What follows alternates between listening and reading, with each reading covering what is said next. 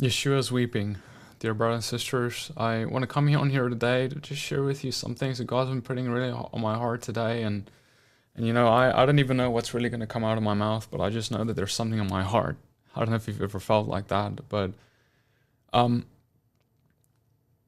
I was last week at a amazing youth camp where there was tons of youth, and I just saw childlike faith in a way that I haven't before, like truly. And I'm not making that sound bigger than it is. Like, I really saw childlike faith last week that astonished me. I remember one of the instances I preached a sermon to the youth, and after that, I just called up those who had the Father put on my heart back issues, and there was one kid who came forward, and amongst others, he looked at me, and I saw him, and when I read in the Bible how Paul perceived that there was a man who had faith to be made well, this is what I perceived in this young man. And I don't know how to explain that. Like, I don't know how to put my finger, I can't explain to you how I felt and how I knew that. But I looked at him and I could see it in his eyes. Like there was this faith, this childlike faith that was so strong. And yes, I've been praying personally, and I've been fasting for all of this, but when I came up to him, and he came up to me, and I asked, can I pray for him? And I just laid my hands on him, and he had issues in his back, more than a year and a half of issues. And as I just laid hands on him, I just knew. I don't know how to explain that, but it's like I knew, and I experienced the Holy Spirit. Just give me your hand quick. Thank you, Lord. I just laid hands on, I just waited. I didn't say anything, I didn't think anything, I was just waiting. And I was just waiting for God to do what he does best. Okay, I want you to just bend down, feel, move around. And you be honest. Huh? What do you mean? So, what's happening? I don't feel it anymore. What don't you feel? The pain in my back, it's gone. Come on, praise him.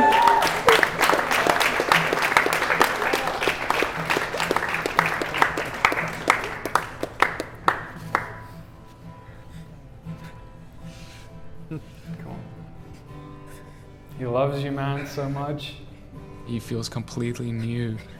And all of his friends are there, the whole crowd of kids are on the front, they're all around, and they're looking at all of this taking place. They're astonished too. I give him a hug, and the next day, one man comes to me who's kind of new, right? And he says to me, I was kind of still figuring out my faith, but after what I saw last night, it sealed the deal for me. And when I heard that, afterwards, I pondered it more, how incredible that is, but how much that is needed. See, dear brothers and sisters, listen to me very carefully, please, because I am weeping inside, and I'm trying to not weep too much on here today, but our children are being left behind because we are too busy being religious. We are too busy playing church. We're too busy doing all the things that makes us look busy instead of being busy with the kingdom of Yeshua, the living God. You see, Yeshua didn't just come to be a rabbi. He didn't just come to be a good teacher. He didn't just travel from synagogue to synagogue saying amazing revelations. He came to set the captives free. He came as the Messiah of the world. He came in great power. See, there was power that followed his life, but we live sometimes as believers. We profess faith, but we reject the power. We have an appearance of godliness, rejecting the power behind it because we don't have childlike faith. And we're very comfortable with doing all the stuff that makes us feel good about us doing something religious instead of actually doing the things that Christ called us to do. And our children are what I am worried about. They are the ones who are suffering for our decision to not live a life sacrificial to the gospel, but instead a life that is selfish to us, that makes us, yes, it's comfortable, yes, it's easier, yes, it's easy to just observe and not have to do anything. But see, God is saying no more of this. And He is, look, man, like, listen to me, brothers and sisters. We have we have a porn addiction crisis, and forget about the world for a moment. Like, forget about what they're doing for a moment. We're really good with looking at what they're doing and pointing the finger at them. Let's just look at what we're doing for a moment here. Our men and women, old and young, are in bondage, enchained to pornography left and right. The most religious of the religious, especially even, they are addicted to pornography. They go home and after church and they go on the internet and they look at things that are horrific, and they make excuses for themselves about it. We say, oh, whatever, I went to church to ourselves, or whatever. It's just, this is my thing. It's a little different. It's not as bad as this or that. You see, brothers, sisters, sexual immorality, I was speaking to a brother about this just a few days ago. Sexual immorality in the Bible is translated in the Greek, it comes from the word porneia, pornography. That's what it is. And it says that these who do such things will not inherit the kingdom of God. Listen to me now. If you are watching pornography and you are addicted to pornography, and you will not inherit the kingdom of God. This is not what I'm saying. This is what the Bible says. This is what God says. This is not what PD is saying. And I'm not saying this to make you feel guilty. I'm saying this to make you repent of your sins, to turn away. Dear dads, dear old men, you who have children, do you understand that the moment that you do that, you have opened a door for Satan to come in and take your children captive? Do you understand that your children will follow in your footsteps of sin because you have opened up the doors to generational curses? That you, by that, you being the leader of the household, the priest of the household, being in bondage, by your decisions and sin, you allow the enemy a door to access to your children. And then when they enter that, will you not stand before God and He will say, it started with you and you never broke the curse? I gave you access to salvation. I gave you access to freedom through Yeshua, but you never broke the curse in your family. And for that, your children and their children and their children were addicted. And you knew me, but you never put your foot down. And so to you, I say, depart from me, I don't know you. Because you not only caused yourself to stumble, you caused many generations after you to stumble. Do you understand that this is not just about you? Do you understand that this is not just even about your children? Do you not understand that this is about the kingdom of God and salvation and freedom for multitudes more who will come to faith through your testimony if you were to be saved? You see, many of us, we think we're saved. We will be shocked when we come before Him one day. We will come before Him one day, and we think because we went to church and we kept the Sabbath and we went to all the feast days and we acted all pretty and holy on the outside, we thought that that's going to outweigh our bad deeds. Yeshua is going to say, your lawlessness condemns you. You see, it's not about, oh, I did all these cool commandments to make me feel good and better about myself, and that makes me feel even good about pointing the finger at all these other people and other teachers and other religious people. At the end of the day, your sin will condemn you before God. And if you may not like hearing this from me, but I would rather tell you this now so that I don't have blood on my hands anymore. I come to you, listen to me. I come to you as a man who has been having the Lord weigh on his heart that you must repent of your sins. And if you do not repent of your sins, it will be better for Sodom and Gomorrah than for you. because you had access to the revelation of the Messiah and they did not. You had access to understand the redeeming power of the cross, and you proclaim with your mouth to believe in a resurrection, but then you live as if you were never resurrected.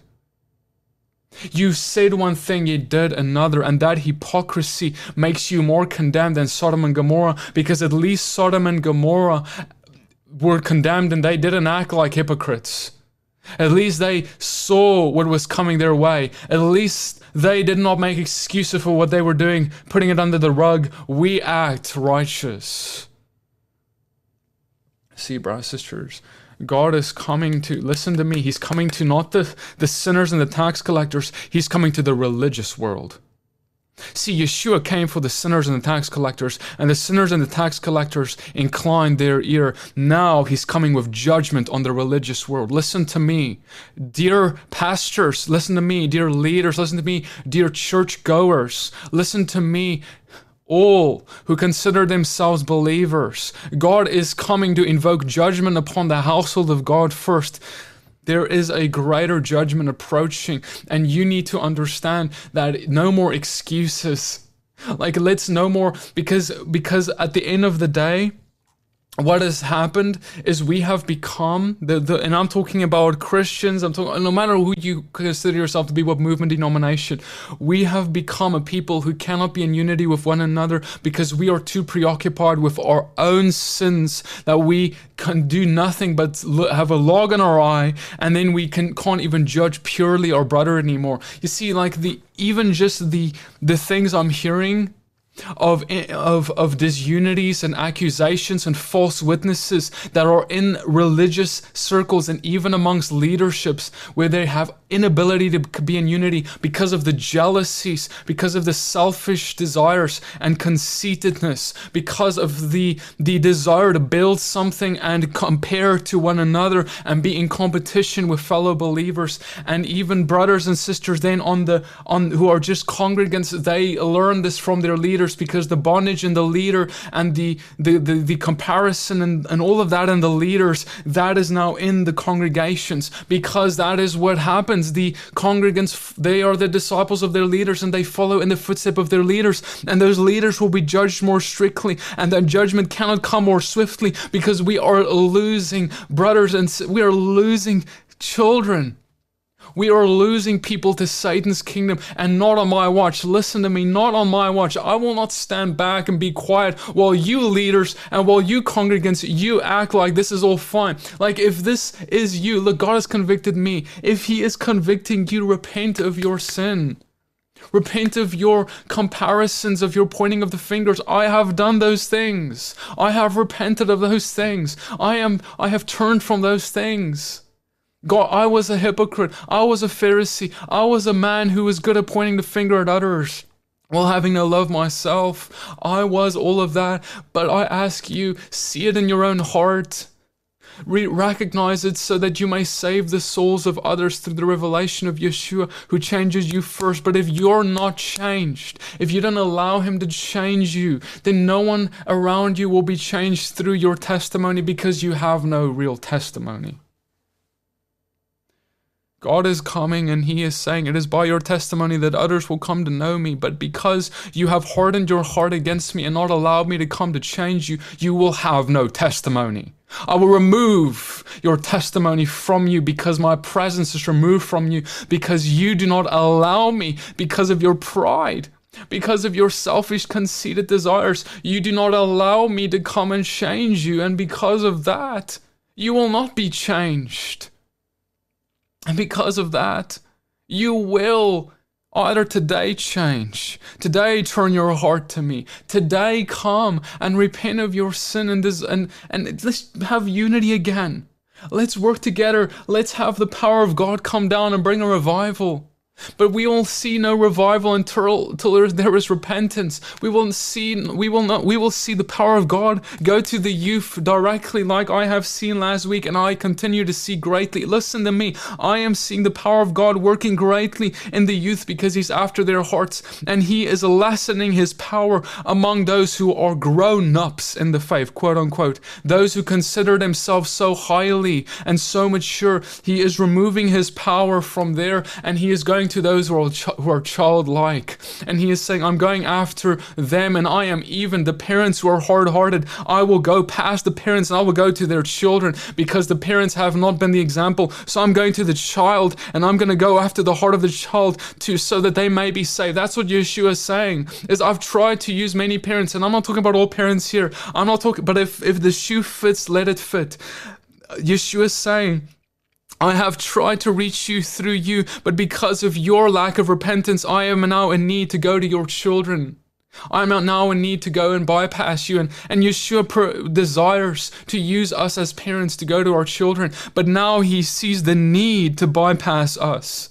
Man, I don't want to be the parent who He feels the need to bypass. I don't want to be the dad who wasn't there to be a leader, so Yeshua feels like He needs to now step in and just do what I was supposed to be to my child. Yeshua is sending others now to step in and fill the void where we have failed. And really, we don't want that. We shouldn't want that. We should be the one to be the instrument in God's hands. We should be the one who God's wisdom flows from. We should be the one who is without sin. But if we are in sin, if we stand condemned before Him, yeah, you go to church, but you stand condemned before Him, your children are not going to see the fruits of the Spirit. They will not see the Holy Spirit in the household, and they will not understand who Yeshua even really is. How can they encounter Him if you have not? How can they encounter Him if you have not encountered Him, if you have not been changed by Him? So, dear brothers and sisters, listen to me. I am heartbroken. I am truly heartbroken coming to you today, because my prayer is, oh God, save us. My prayer is, oh God, come and do something, because I don't know. I am looking around me. I am looking, and I'm not, many of you guys are so concerned with the things of the world. I'm concerned with the household of God, because that is those are the people that it starts with. And if we can't get it right in our household, why are we even thinking about politics? Why are we even thinking about what's happening in the schools? Why are we thinking about what's happening? Yes, we can. I'm not saying we can't, but I'm saying, get your household right first. As for me and my house first, then you can go and think about other things. Some of you are so preoccupied with what's outside your house, you have no idea what's happening inside of it. Please, if this is you, if the Holy Spirit right now is touching you and is convicting you, then please, right now, I need you to get on your face. I need you to come with me and pray and ask for God to come and change us and change our households. Because I truly fear for the judgment of God. Do you fear God? Do you fear Him for who He is? Father, I ask that you would come, Lord, and just with your Holy Spirit come upon the church, upon Christianity, upon leaders, upon congregants, upon all, Lord, Father, save us, Lord. God, we need you so much. Lord, we need your intervention. Lord, I pray that in this repentance that's happening right now, that you would set us free. That you would set us free from addictions. That you would set us free from pride.